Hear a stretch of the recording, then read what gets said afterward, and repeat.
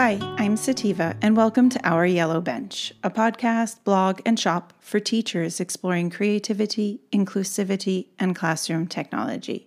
Join me for topics about the things that matter most, our teaching practices.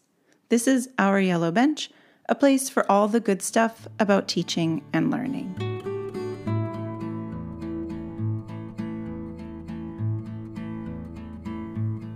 This episode is Creative Ways to Pre-Teach Vocabulary for English Language Learners.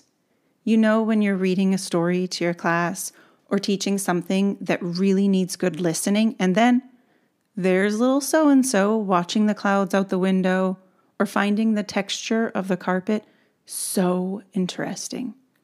If you have ever experienced life as a language learner, immersed in a society where you don't understand anything around you, you may be able to empathize.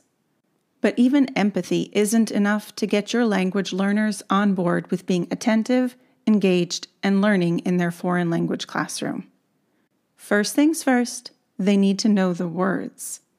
To guide you in pre-teaching vocabulary for language learners, I will talk about what it means to be a language learner and some fun tips for teaching the vocabulary. I say language learners because it's not only the foreign language speakers in the classroom that can benefit from pre-teaching vocabulary. It is true that native speakers generally have an advantage in the vocab department, but just because they are exposed to a wider range of words doesn't mean they always understand these words or know how to use them correctly. A few minutes of specific vocabulary instruction to ensure that all learners in your classroom can access the content you're delivering, that won't hurt anybody.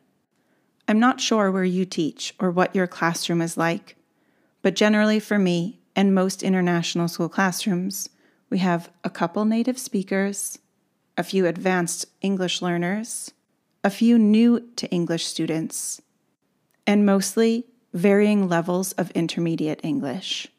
I'm aware of this because the school I work at regularly assesses students' English levels throughout the year, as well as during admissions. I hadn't always been so tuned in to these phases or what they looked like in reading, writing, speaking, listening, and social engagement. Even in my first international school position, getting to know the phases of language acquisition didn't immediately connect with what these students were needing in the homeroom class. My first mistake with pre-teaching vocabulary was not understanding the who, what, when, why, or how. Teaching vocabulary was a secondary thought, done only because it was something I knew I was supposed to do. So the who, delivered by me, for my students with varying levels of English language acquisition. Sometimes I have the privilege of having an EAL teacher with me, but ultimately, it's my responsibility with my students. The what is specifically identified vocabulary that may be new or unfamiliar to some or all of my students. This you generally would identify before starting a unit, a text, or a lesson. The when is usually at the beginning of the lesson and for just a few minutes.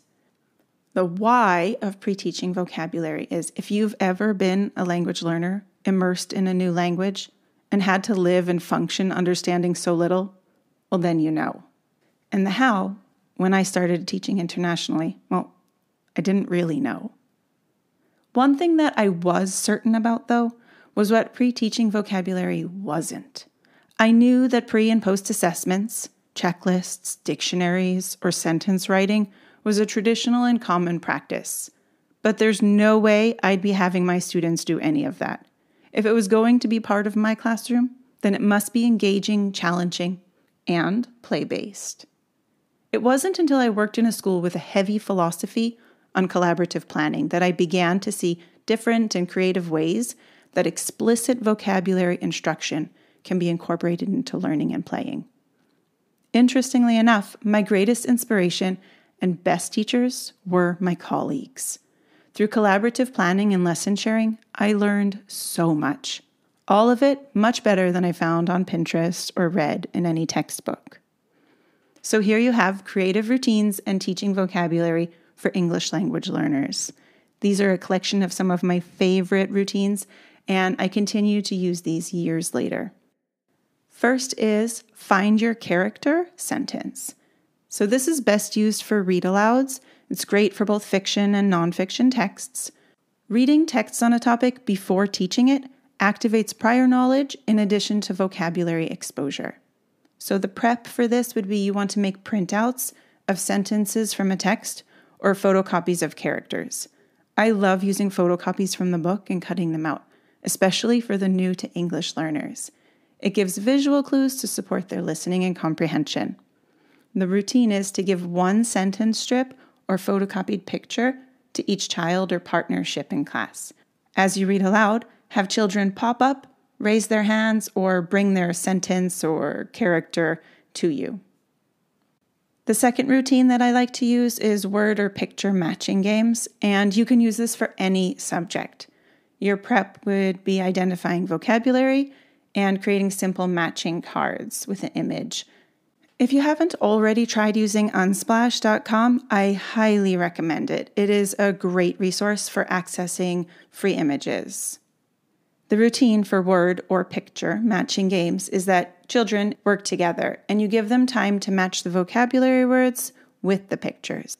As the teacher or facilitator, you can move around the room and give attention to students who you know will need more support. This strategy for previewing vocabulary works really well for morning work or soft start activities where children can engage freely and without pressure. Next up is word wall additions. And again, this can be used in all subjects. And before starting, you need to identify your vocabulary. You should have some blank cards for your word wall. And as you teach vocabulary in context, you'd have students create the word card by writing the word. They can do it with or without a picture for reference, and then add it to your classroom word wall. Similarly, you can create word mats. Again, any subject, and you use this to support during independent practice or as a visual reference during whole group instruction. You need to identify your vocabulary and use some type of a digital image. The routine for it is you put the word mats on student tables and desks for their reference during independent practice, even if you think the learner may not need it. You'll be surprised how many students reach for them, or at least take a sideways glance. Word matching in slides is another way to pre-teach vocabulary. You can use this in any subject, especially for math, and when you teach using slides or a presentation. The preparation includes, of course, identifying your vocabulary. I would recommend not using more than 4 or 5 words, and you want to provide a designated slide in your slide deck for this. The routine is that early in your slides for the lesson, so towards the beginning, have your vocabulary words on one side of the screen and the images, examples, or equations on the other side. You can use lines with transitions or animations to connect each word to its example, giving students time to think of answers and share their thinking before they reveal. If you're not comfortable using the transitions or animations to add lines, you can alternatively, of course, have your students come up and do it themselves. Another activity I often use is memory and concentration games. To prepare for this, you need to identify 7 to 10 vocabulary words, and one will go on a word card and the other is picture card. It's quite similar to word and picture matching, and you can even use the same cards to reinforce their understanding of the vocabulary. I like to use it at the very start of a lesson, maybe the first 5 or 7 minutes, to have some play-based learning. It's not only for small children, and it's great for all ages. After the first time of teaching this, your students will know what to do immediately. I have class start with a game and students play with their learning partners. I designate the time for this at the beginning, and then I review the words before moving on. This is also another strategy that fits really nicely into morning work and soft start choices. Regardless of which routine I apply in any given lesson, I keep the number of words limited, but practice it as often as possible. It's not realistic to do every one of these in every lesson, nor would I even advise that. But vary your approach and see what resonates with your students. Always keep word mats or labeled posters around for reference, though. Early in my teaching career, I found teaching a class of multilingual learners with varying levels of English fluency a huge challenge. But year after year, I picked up on different practices that have helped both me and my learners navigate this with a little more ease, and I hope that you found some inspiration and comfort here as well. I hope you enjoyed this episode and gained some insight and inspiration for your own classroom. Don't forget to subscribe to stay updated on future episodes, and visit our website at ouryellowbench.com to read the blog, check out the teaching resources, and connect with me. Happy learning and teaching, teacher friends.